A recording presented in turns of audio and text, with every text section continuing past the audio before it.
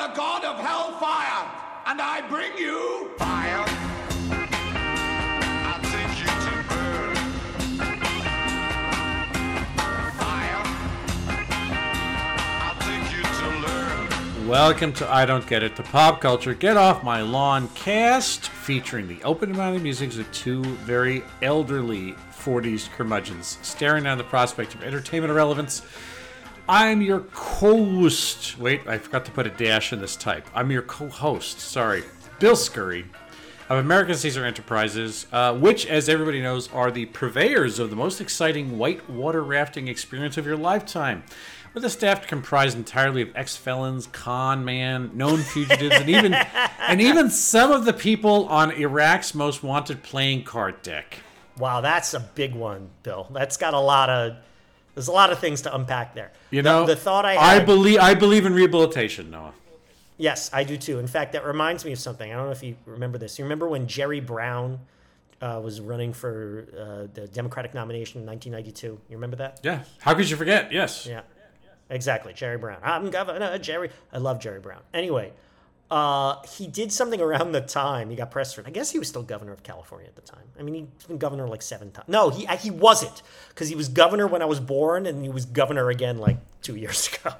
Yeah. Anyway, he did a team-building whitewater rafting trip with leaders of the Blood and Crip gangs in L.A., like to get them to hang out with each other and be friends. I wonder what that was like. Yeah, that sounds like a movie. Like that should be done. It does. I should look that up. I haven't thought about that in a while. But that was the other thing. A whitewater rafting trip with members of the Bloods and the Crips. So this is like the crazy world of Jerry Brown. Crazy World of Jerry Brown. Yes, that's the song we started with, folks. Fire by the Crazy World of Arthur Brown. And the reason we started with that is because, I'm Noah Tarno. I'm the founder and senior quizmaster. Of course. Yes, I'm the founder and senior quizmaster of the Big Quiz Thing, the Trivia Game Show Spectacular. And on this show, we look at something that's happening, something that's new, usually pop culture. But this is, Bill, you saw this video. I mean, is it fair to say the video was going viral?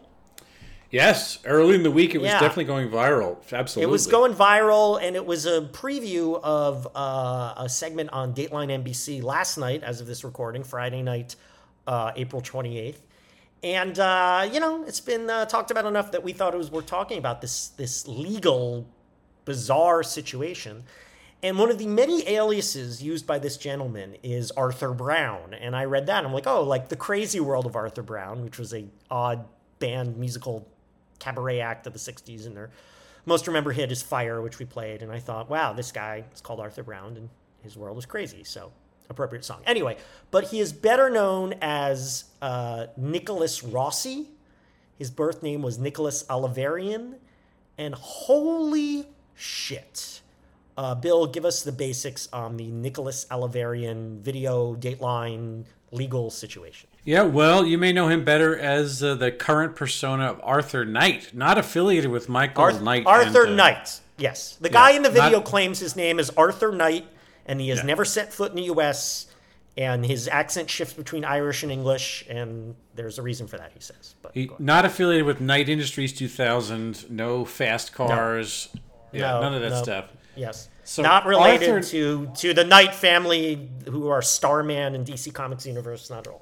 So if we're being absolutely precise about this, Arthur Knight is actually Arthur Messack Knight, 1864 to 1939, who was the third bishop of Rangoon from 1903 to 19... Wait a second. Wait. I had it wrong. Wait a second. No, I'm sorry.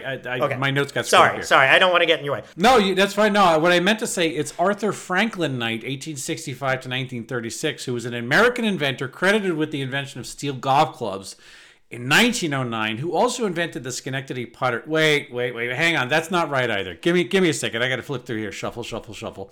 I'm actually talking about Captain Arthur Gerald Knight, DSO, MC, 1895 to 1916, who was a British World War I flying ace credited with 8 aerial victories. But he was picked out of the skies of Europe by the guns of one Manfred von Richthofen. Hang on a second. That's not right either. That too is not correct. Oh, here it is. Noah, yes, going back to what you're saying. I'm actually talking about Nicholas Alahverdian, born July 11, 1987. Okay, all right, now we're on the same page here. Also known Nicholas Alahverdian. Nicholas Alahverdian, also known as Nicholas Rossi, Arthur Knigget, Arthur Knight, among other words. He's an American sex offender who faked his own death in 2020. Yes. Tangent to what we know we're talking about, or at least referring to obliquely before we went hot on the mics here, I think it's kind of important. I'm going to try to blast through this as fast as possible because we need some context. Just to talk about why we're discussing this, I think leaves out the gravity of essentially what happened before we got here. So let's imagine that there's a human being on Earth named Nicholas Alahverdian, who is a product of the Providence, Rhode Island area. Okay. Here's a short summary of the legal trouble we're going to talk about. In January of 2008, a Sinclair Community College student in Ohio met Alahverdian on the campus, had lunch with him, after which he offered to walk with her to the next class. In a basement stairwell, he pinned her against a wall, groped her, and felt himself up. He was convicted of public indecency and sexual imposition for that incident. He was required to register as a sex offender in the United States, or at least in Ohio. In November 2010, at Alahverdian's house in Rhode Island, where most of this story takes place, a woman answered the door with marks above her left eye, neck, and arms upon a police call and swelling around her right eye. Police saw Alahverdian begging the woman from inside the house, saying something along the lines of, "I'm sorry, can we please talk about this?" Alahverdian was arrested, and he proclaimed his innocence, and upon put into a police cruiser, he started hitting his head upon the bars of the back window, which is normal behavior. I didn't read that one. Dude, there's so much. Are you going to talk about this for an hour? There's so many. I'm not. He assaulted a bunch of women. He's insane and a scumbag, and there's other things. He was involved in the Rhode Island state government. It's nuts. But it is nuts. Yeah. So no, there was in 2015. He was found guilty of domestic cruelty and abuse to a woman who married him. In 2018, he was found guilty because rape kits that were filed in Utah matched his Ohio rape kit. Okay, this is the gross, weird, horrible, sex criminal, unrepentant stuff that is just the background that is for this. I mean, to get to the sort of quote-unquote lighter, eccentric, oddball bullshit we're talking about, the pop culture component of what this episode is hopefully going to be. Then in January 2020, this person we just described with all this huge rap sheet of bullshit claimed he was dying of non-Hodgkin's lymphoma. In February 2020, news outlets reported his death. They ran a Yeah, but here's what I don't understand. Sorry, I got to interrupt you here. Why were why was he famous? Why did anyone care? Just because he was a wanted criminal? Or because he had been involved in Rhode Island state government? My impression was from the stuff I watched that he had insinuated himself so much into the Providence State House that he was something of a credible public figure, which is the American honor. story. Right, they not knowing about his sex offender past after he died, they honored him in the state house. Yes. So they thought he was an advocate for abused children or something. Yeah. Okay. If anybody's looking, something's missing, but okay. If anybody's looking to fake their death, it's like I'd honestly pay attention to some of the facts here because this lays out an appallingly easy case to disappearing in society. So long as you don't have a gigantic rap sheet of bullshit heading over your head. I mean. Apparently there was all it takes is a couple of phone calls from friends and a semi-credible obit in a newspaper to essentially die. Anyway, so the thing is, reports of his death were disputed instantly by people who knew him, who said he's a professional con artist. And the FBI initiated a fraud investigation against him. The Rhode Island police had a warrant on him for his failure to register as a sex offender in the state of Rhode Island. October 2021, he was discovered in a hospital in Scotland, Edinburgh, Scotland, while undergoing treatment for COVID-19. He was arrested in Scotland in December on charges of alleged rape in Utah in 2008 and other crimes. The efforts now are underway to extradite him back to the United States to answer for these crimes. In addition to other alleged crimes, there's a whole thing. Again, you get from Noah's choking urgency about this. There's so much stuff to talk about that we haven't even addressed. Yeah. So the thing is, all right, so to jump ahead, as Noah likes to say, why are we talking about this today? Well, it really had to do with the fact that Dateline made a point of, they leaked some clips at the beginning of the week that they finally made good on. I think it was a night or so ago, Thursday, Friday night, thereabouts. No, it was last night. It aired last night. Okay. Yes. So Don't you Dateline is listen to me when I... No, you don't listen. That's okay. I have listened. I'm used to Dateline is a show which fully invests in the crapulence of our fellow man. It does the thing with the guys in the kitchen and looking for pedophiles and all that stuff. It is some of the what they call true crime, but it's truly bottom feeding journalistic tabloid stuff along the way. So they managed. Again, hopefully we'll get to this. It's like they sent what was the woman's name? Andrea Canning went all the way to Scotland, and he consented to talk to this woman in his current identity. He's reset himself up over in the UK. But this was months ago. This was months ago because he's in prison right now, awaiting extradition. So this interview was months ago when he was a free man. So he was claiming, and again, any news venue that sent a camera and an audio crew his way and some lights and some gaffers and some riggers, he sat in front of them and he would gasp behind an oxygen mask, affecting the worst Victorian accent you can imagine. Yes. While and he claimed he had nothing to do with the sex offender. He's a completely different person. He's never set foot in the U.S. It's insane. He sounds like he just stepped out of Dombey and Sons, the Charles Dickens novel, and he wears a Blenheim pattern polka dot bow tie, and he also maintains this breathless. He dresses affect. like you, Bill. That's coming at the end of this segment. We have this here. Okay, all right. But the thing is, it's like it's important that you actually go. If you haven't already seen it, there's a good chance you already saw the footage about how preposterous his whole delusion is. But to sort of see this creation of the man Arthur Knight, he might as well have, like someone said, "What's your name, sir?" He might as well have said, "My name is Knight ... round table." Just looking around the room at things that he could have identified to sort of call himself. And so again, we're talking about this because the Dateline thing ran. It was too juicy to ignore. Yeah. Whether it's he's screaming, he's yelling, he's crying, his glasses are fogging up. He's gasping. The idea that he has this mask on, he's gasping. Yeah. Anyway, so Noah, I did pitch this. This was my idea. I didn't know how deep my foot would step into the quicksand upon choosing this. So what do you have to say about it? It's so much. I mean, you didn't even get apart from being a disgusting fucking rapist. He's a con artist. He had I don't want to say a tough life, but he was in and out of foster care. And he was a difficult person even from childhood. And he ripped off one of his foster parents to $20,000. And then he was working while he was in Scotland. He was working for this Canadian woman, supposedly on marketing, some website. She's like a TV host. And he didn't do any work, so she fired him. And then he just did a smear campaign against her on the internet. I mean, he's a terrible person. Now, this guy, Arthur Knight, in this video claims he has nothing to do with this. It's mistaken identity. He claims that we have your fingerprints. You have the same tattoos that Nicholas Alahverdian had. No, those were put on me when I was in the hospital. I mean, and then his freak out and his wife's freak out, and this is like his third wife, and he's 35 or whatever. It looks very fake.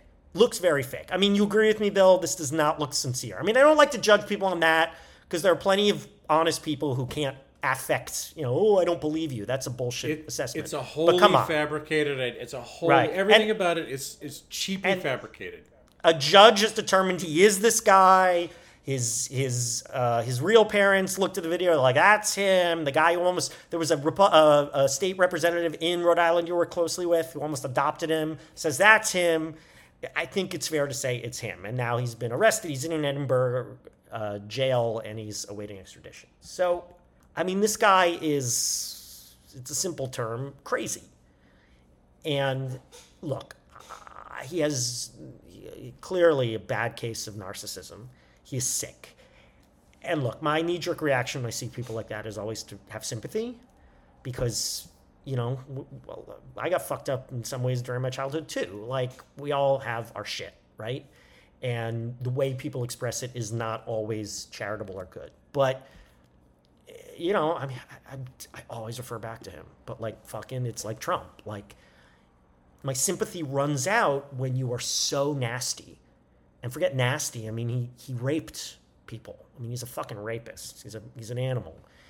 And beyond the rape, it's smearing this woman's business. It's ripping people off. He's got this weird egomania he can't let go of. There's a quote in this little 20-minute documentary from STV, Scottish television, It's a news broadcaster in Providence. And he said, when we were running this story, oh, is this really Arthur? Is this really Nicholas Alahverdian?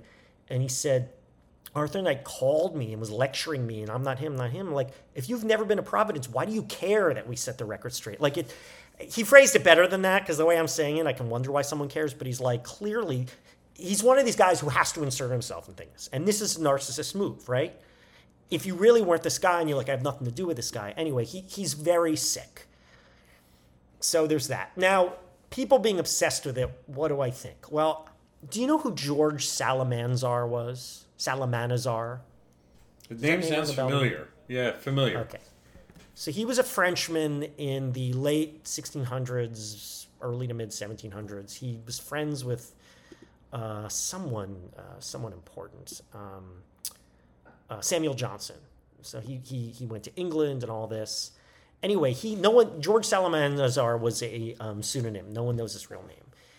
And he was a lecturer and a tutor and supposedly very intelligent. He lied about everything. And his big story was he claimed he was from Formosa, which is what they then called the island that is now known as Taiwan. And he made up stories about Formosa, that it was this magical land where people's teeth were made of crystal. And he's just a very famous, very interesting. He published a book that was a bestseller about how amazing Formosa was.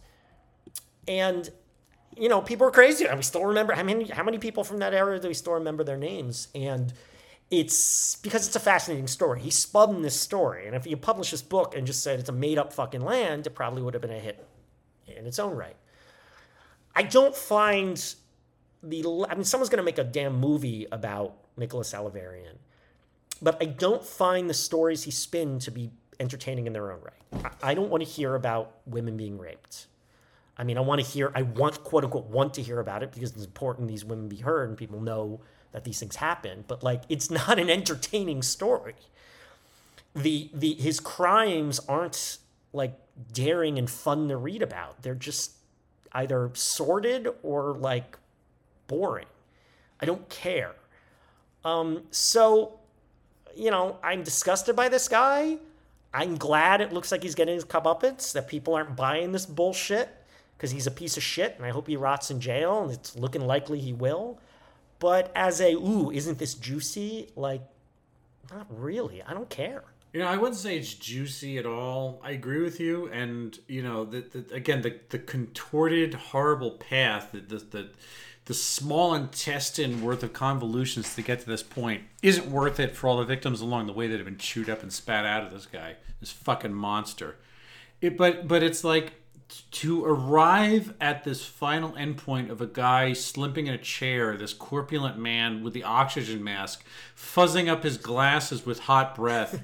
You know, he's like, I can't stand. He tries to get up and his wife pushes him down, and it's so phony. It's so unbelievably phony. Everything about it is so phony. Yeah. Like, we could just like stop and say this phenomenon, this particular thing is so preposterous in a way that we've rarely seen, where it's like Zelig, you know, like Arthur Zelig became other people, and he really believed that he could like almost like turn himself black or Native American or you know, fat or thin, depending on who he was standing next to, because such was the power of his self-realization. If you guys don't know the movie Zelig, it's actually a great movie, and kind of, I mean, it's a little, the personality who made it is offensive, but the movie's great. Yeah, I have a theory that it's okay to watch his old movies. I wouldn't watch his new movies. That's sort of right. But it's like, I might be wrong. Just to hyperfixate as I did on this bit, and again, I watched all the same things Noah did. The stuff that came out of Scotland, like listening to the Scots themselves with their own lurid nighttime tabloids. There's stuff on the Daily Mail, which is the worst scum UK tabloid shit in the history of the universe. There's any number of ways to approach how do normal people react to this outside of America? Like, how do people look at this kind of thing? And, you know, like, the Dateline thing is made for TikTok. It is a viral clip that is just state of the art, where Andrea Cannon keeps saying over, what do you say to the people who say these are crocodile tears? What do you say to the people who say that Arthur Knight doesn't exist? And, it was tailor-made for a small bit of watching this corpulent man gasp behind essentially, not just an affected accent, but the affected COVID damage. The breathlessness itself is a performance of it could be a character from The Dark Knight. It's like a Bane. It's what Bane sounded like when you pulled his fucking mask off. It's so preposterous. And doesn't matter who I am. What matters is my plan. When I stopped at the video and I went and I talked to my wife and I said, Janice, you got to take a look at this. And I said, what this strikes me as? Seeing this performance, seeing the fact that he invited Dateline to his house in Edinburgh, Scotland, which is a beautiful town. There are so many other things to do rather than invite Dateline cameras to your house. And you wear a Blenheim, you dress essentially like an English dandy fop from a Beau Brummel from the year 1888. Like, all those things don't have to be done as such. I said, when you watch him do this, and the getting up in the chair and nearly stumbling and his wife putting him back down again by his wide waist, I said, I know in his head, at that point, I just have this hunch that he says, you know what? I aced this. I nailed it. I got it. All I need to do is keep over and over again saying, how dare you say I'm this man that I say I'm not? And eventually the world will believe it because I do. And that's the phenomenon here. I'm not trying to... I don't want to separate this from the crime. I don't want to separate this from the horror that women have had to live through. And women. It's women who've had to live through it. He has not fucked with men.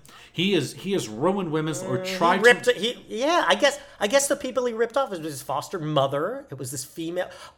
He accused the Utah prosecutor who's prosecuting him. He accused him of being a Satanist. But it's mainly women. It's almost entirely women. Yes, you're right. This is a pattern of him doing this bullshit over and over again. And again, it's like we know where the victims are, but it comes to this clearly coalescent, truly. And the funny thing is, even though the guy's in Scotland, I think this is a truly American story in the weirdest yes, it fucking way. So are you saying that they've got the wrong guy? Andrea, I am not Nicholas Alahverdian. Why do people care? I mean, you said it's made for TikTok. Is it on TikTok? Is it all over TikTok? Is that how you discovered it? Are you checking TikTok? What's wrong with you, man? There's no way to avoid this kind of thing at this point. It's part of our day. I hadn't heard of it, but okay. But there's no way. You have to.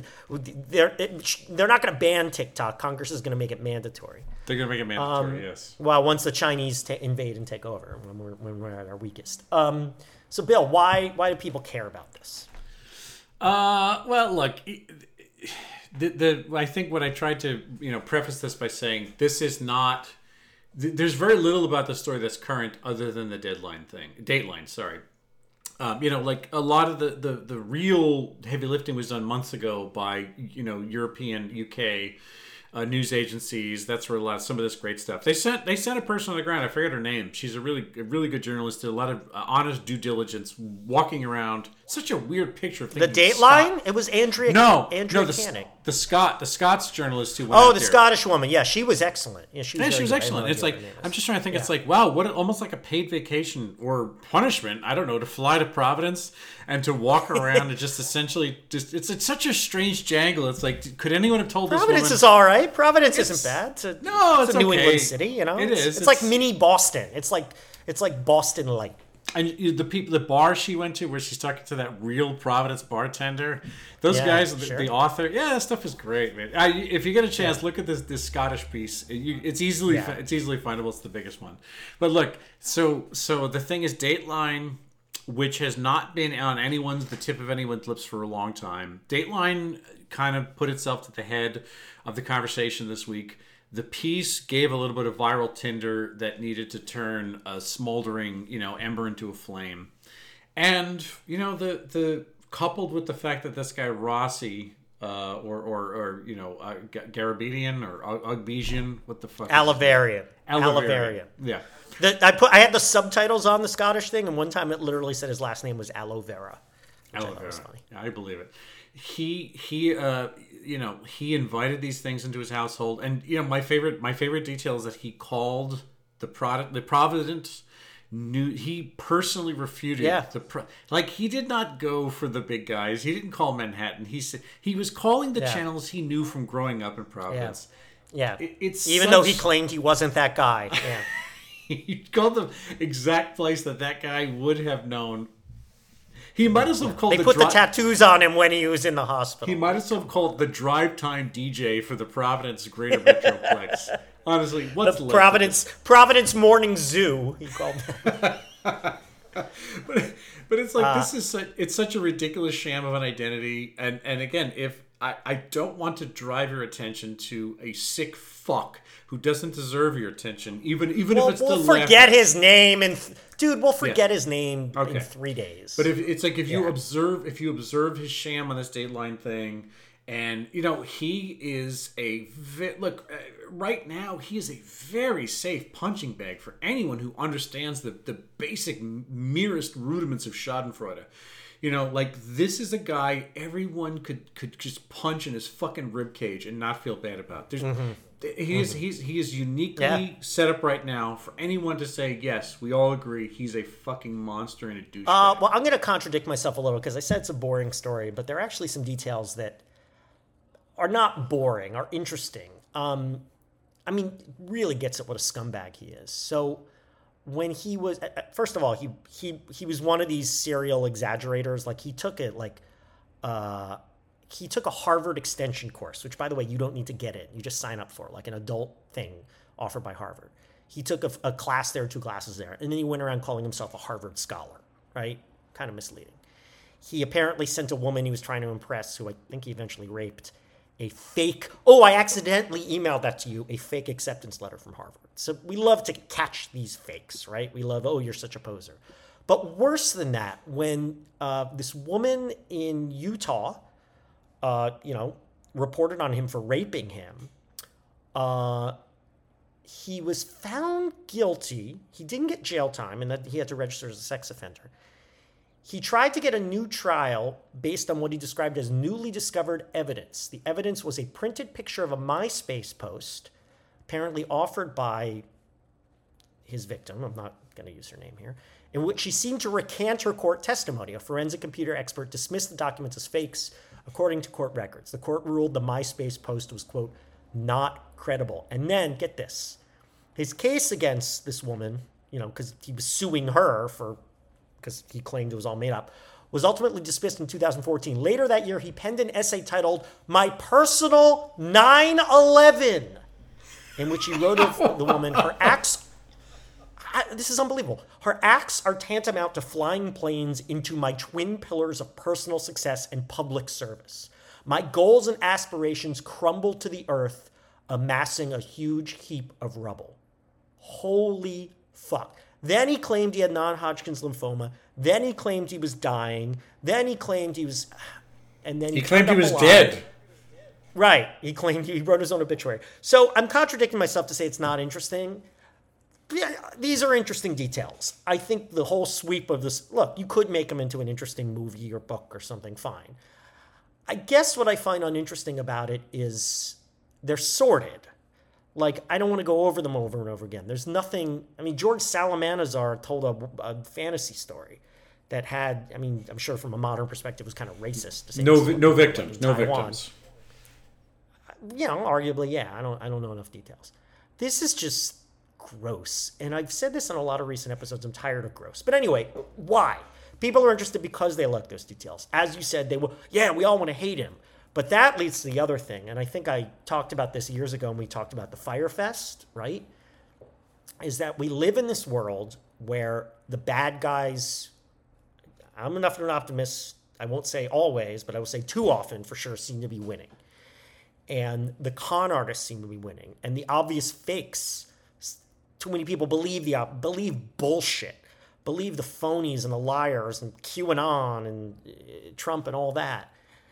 Here we have this guy who everyone's agreeing is full of shit, who the states of Utah and Ohio are bringing the hammer down on him, who's probably going to go to jail and rot in jail.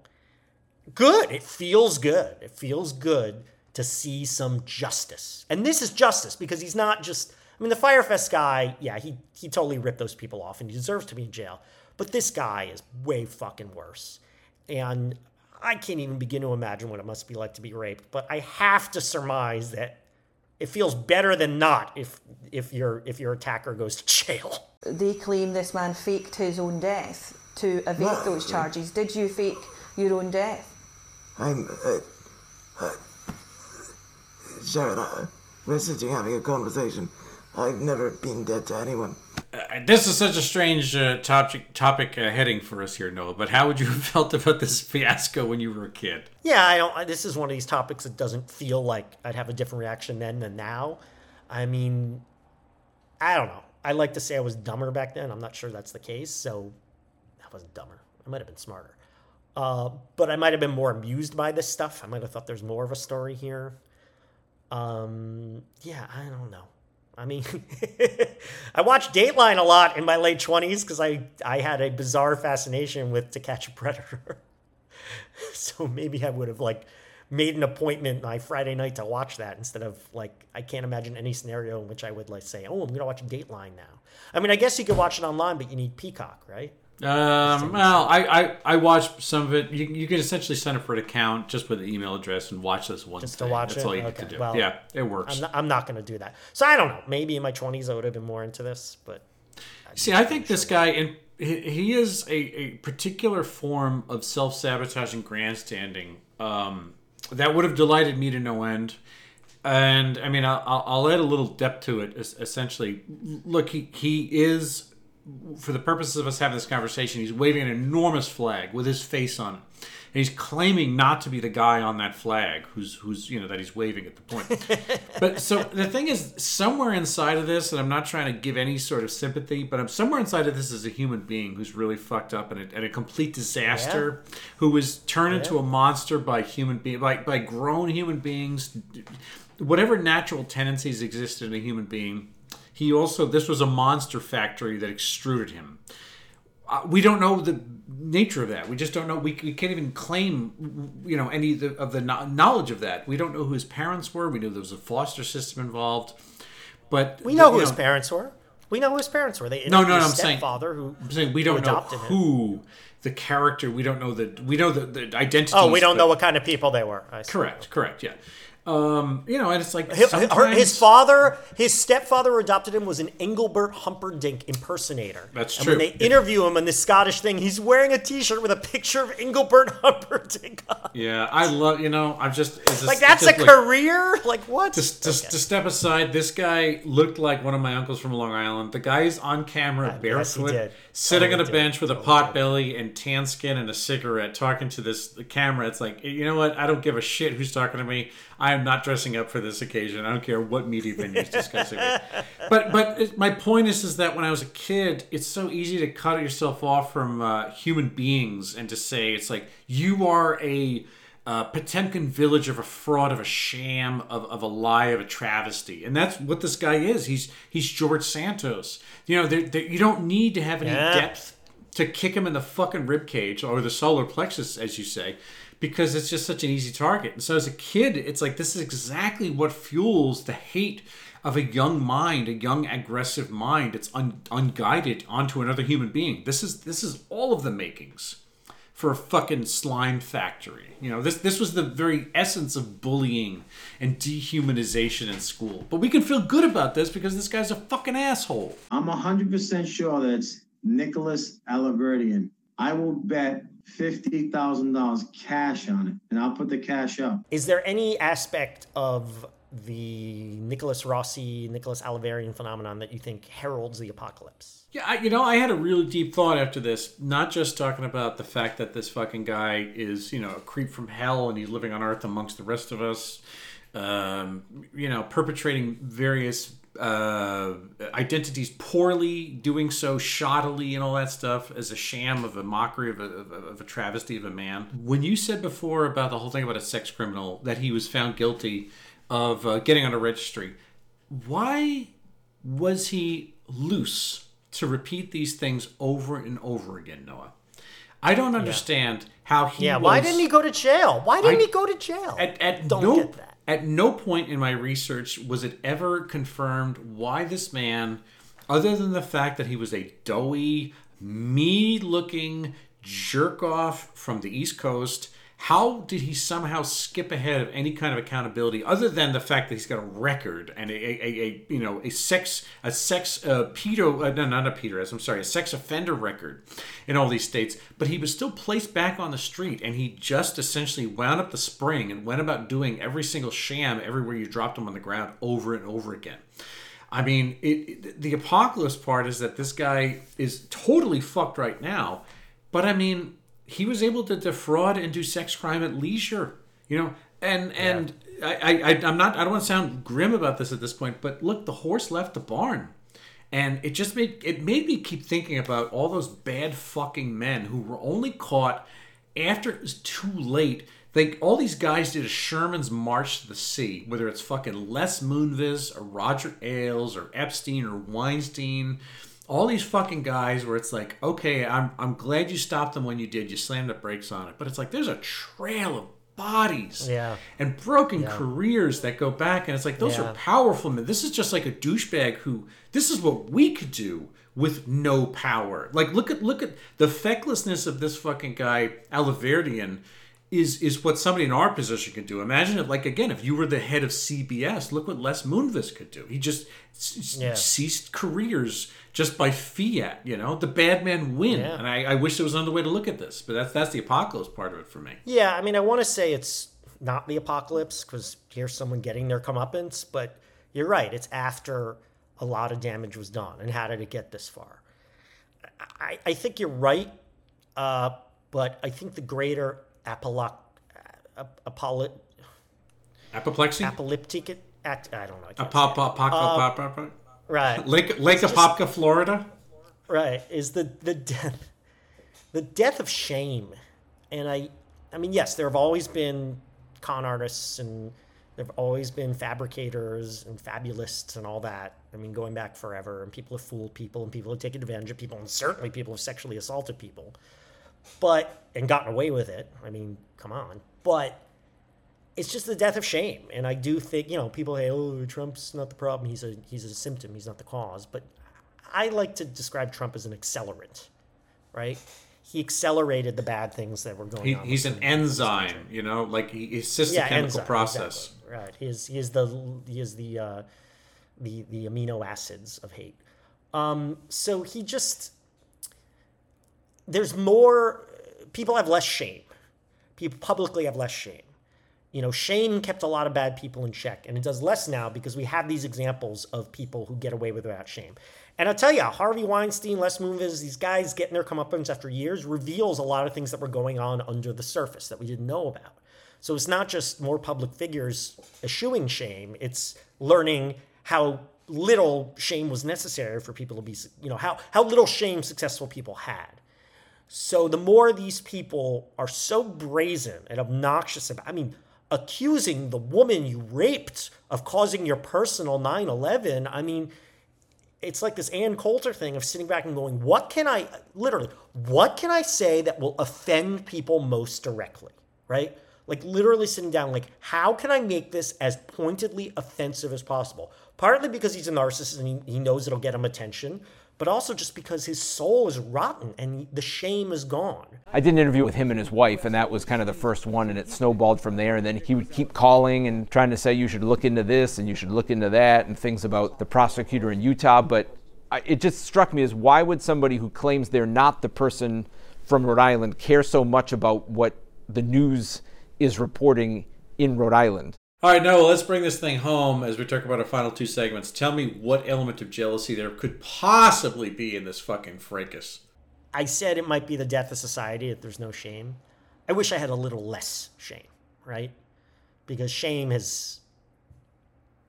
shame is important, but too much shame... It's inhibited you, yes. It's inhibited me, and I think I'm getting better at that. But, yeah, I wish... you could say Nicholas Alahverdian has a superpower and uses it for evil. And I'd like that superpower to use it for good. Now, I'm trying to think of an example of someone with no shame who uses it for good. I mean, I guess that's like wacky people who go out and aren't afraid to make fools of themselves to entertain people. But like, I don't know. I mean, maybe it's not shame. It's like, if shame is linked to like social anxiety, like, okay, I do a fair amount of political volunteering, but one thing I will not do anymore is phone bank. I'll text bank, which isn't really effective anymore. These days I write a lot of postcards. I organize postcard drives and I host fundraisers, but I don't phone bank because, I mean, I used to joke, like, if I'm phone banking on behalf of a candidate, like, they will lose votes. But, you know, I got to be kind to myself. It triggers my anxiety so much to get on the phone and talk to people in that context. So I don't do it, right? I find other ways to be useful. And I wish I had, I mean, I describe it as courage, but maybe that's not fair to myself. I just wish, I don't know, not directly shame. I just wish I had less self-consciousness to be able to do certain things. That being said, you have to wonder with narcissists like Alahverdian, like George Santos, like Trump, like they clearly are in pain and clearly this grasping, desperate need, you know, oh, I was just checking the bunker for safety, like how they are so injured by criticism. Like, I'm not that bad. I'm not as thin-skinned as they are, so I'm the opposite of jealous in that, like, well, I'm an actual fucking adult. So I don't know. There probably are no good people who lack shame because to be a good person, you have to have some shame. You have to care about other people. You have to care about yourself, frankly. You have to have these guardrails on just human interaction. So I guess I wish I were bolder, and I'm jealous that he's bolder than I am, but it's the wrong kind of bold, so... Between the two of us, I'd take me 1,000 times over for many obvious reasons. I think that's a great way to put it, and you know, I've been looking for a segment to sort of dump this on, but this fucking guy has completely ganked my style, the English preppy style, the tailoring, the bow ties. Like, you know what? To weaponize the pocket square, shit, my friend. Oh God, I have look in the Dateline piece, guys. If you look at the still of it, he's wearing a bow tie which is called a Blenheim, and that's the Winston Churchill dark blue with white pin dots. That is a classic English bow tie. I have it, and it's like I wear it. I pull it off well, and this guy is affecting all these tough English like bullshit. Just to make himself, he's wearing the costume of somebody who's English. To just, if anything, he's attracting more attention to himself because he looks like he just stepped out of Little Dorrit, and it's like he doesn't realize that by putting the gas pedal so far into this fake English bullshit that he's just decredibilizing it. If that's not even a word. But the problem is it doesn't make my job easier. You know, the way Tucker Carlson used to wear bow ties, he stopped a long time ago, but at one point.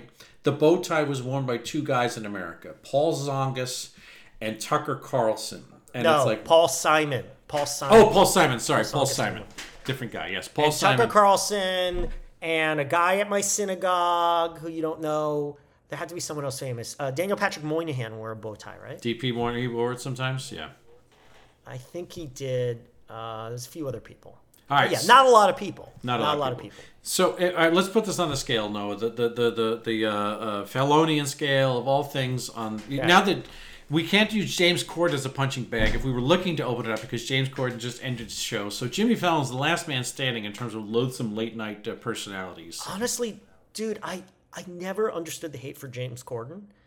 I watched maybe 5 minutes of his show total. And you know I was one of the few people who liked Cats. I thought he was fine in that. But my memory of James Corden is, you remember when he first got famous in the U.S.? I do not, actually. He won a Tony for starring in this Broadway comedy. Two Governors or whatever that was? One Man, Two Governors. And I saw that, and he was fucking awesome. He deserved every ounce of that Tony. That play is easily one of the most enjoyable experiences I've had on Broadway. It was nonstop hilarity. And he was great in that. So when I started hearing, he sucks, I'm like, all right, well, enough people think so that might be true, people I trust, but that's a shame because he did not suck on Broadway. So I never went on that train. Jimmy Fallon can burn in fucking hell. Okay, so where do I put this? I compare like to like recent or semi-recent topics we've done that have a gossipy, newsy, fake, what are they all about, who's lying, who's not lying slant to them. So I want you to take the square root of the Gwyneth Paltrow ski trial, right? Just a couple weeks ago. The square Multiply, root, okay. Square root of that, okay, you got a number, right? You multiply it by the Adam Levine texting scandal, whatever the fuck that was. You add the Hilaria Baldwin fake kind of controversy, and then you subtract 6.731. And wherever you arrive, after doing all that, wherever you arrive on the Felonian axis, that is where you will find Arthur Knight / Nicholas Alahverdian / the crazy world of Arthur Brown. Is this 6.7391? What is that figure? I don't know. Am I one of the dozens of MIT eggheads we employ at I Don't Get It, the Pop Culture Get Off My Lawn Cast headquarters? You're one of them. Talk to them. I talked to them. Yeah. No, I supervise them. I only went to the extension course at MIT. I can't really call myself an MIT scholar like Nicholas Alahverdian. The guys from Austria working around the clock only on you. Round the clock only on me. Comparing notes. Only the guys best, in Vienna. Only team. The team of the best guys working I only need on a team. No, this is math, folks. Yes, I need a team. Okay, well, yes, so I'm happy to where I tell put it. you. I'm going to, like you, I've finally learned the lesson. I'm going to compare 1 to 1. There's not going to be any. No, I like that you do that. I like the contrast between 1 us. week only. I enjoy that. There's going to be 1 to 1. Like it's going to line up perfectly. I'm not giving a hyperbole, as everybody knows. It is going to be absolutely lockstep. I have never exaggerated about anything once in my life. Not once in my life have I ever exaggerated. Loathsome human being who defies comparison on any account because of the actual sex crimes and depravity that he's visited upon unwitting victims. So and you know he will not take responsibility for anything he's done. So on just basically by the degree of gravity, and you know this matches up perfectly with the topic previous. We have no choice but to compare this to Ryan's World. Oh, that is brutal. All right. So here's the question. Seriously, how old is Ryan now? And this, by the way, those you don't know, Ryan's World is famously Bill's least favorite topic of the 270 topics we looked at. How old is Ryan now? Is Ryan? I'm guessing he's around age? 7. No, he's not adult age at all. He's probably somewhere close to like 9 or so. He was born in 2011. He's 11. He will be 12 now. Okay, so here's my question for you. Fast forward to 15 years now. Ryan is fully an adult of some form or another. He is standing up there next to Arthur Knight / Nicholas Alahverdian. You get to punch one in the face. Who do you punch? And Ryan hasn't learned anything this time. He's the same fucking... He's worse because he's an adult now. No, he hasn't sexually assaulted anyone. Yeah, I'm going to punch the guy right in his scumbag. oxygen mask. There's no way. We got to give it to Arthur Knight / John Garabedian. Yeah, I know. Also, yeah. As bad as Ryan is, he's a kid. It's his parents' fault. Okay, who do you punch? Would you punch his parents? Would you like to punch his parents? I would. Can I roundhouse kick them? Am I stuck with punching? Yes, you could do that. And by the way, Nick Alahverdian is blessed. He has a punchable face too. Yes, he does. I'm a big fan of the punchable face. I think the punchable face is a good metric for our society. All right, everybody. I think that pretty much takes us to the end of this episode. I don't know. Yes. There's no more blood out of the stone we could possibly get. So if you'd like to find past episodes, look on Apple Podcasts, SoundCloud, GooglePlay, and Stitcher. Tweet to us at NoAndBillShow. Write to us, noandbilldon'tgetit@gmail.com. Give us a review on the aggregators. I'd like to highlight Mr. Will Coker on Twitter. He recently said very nice things about what we both do on this show. I'm very appreciative. He did.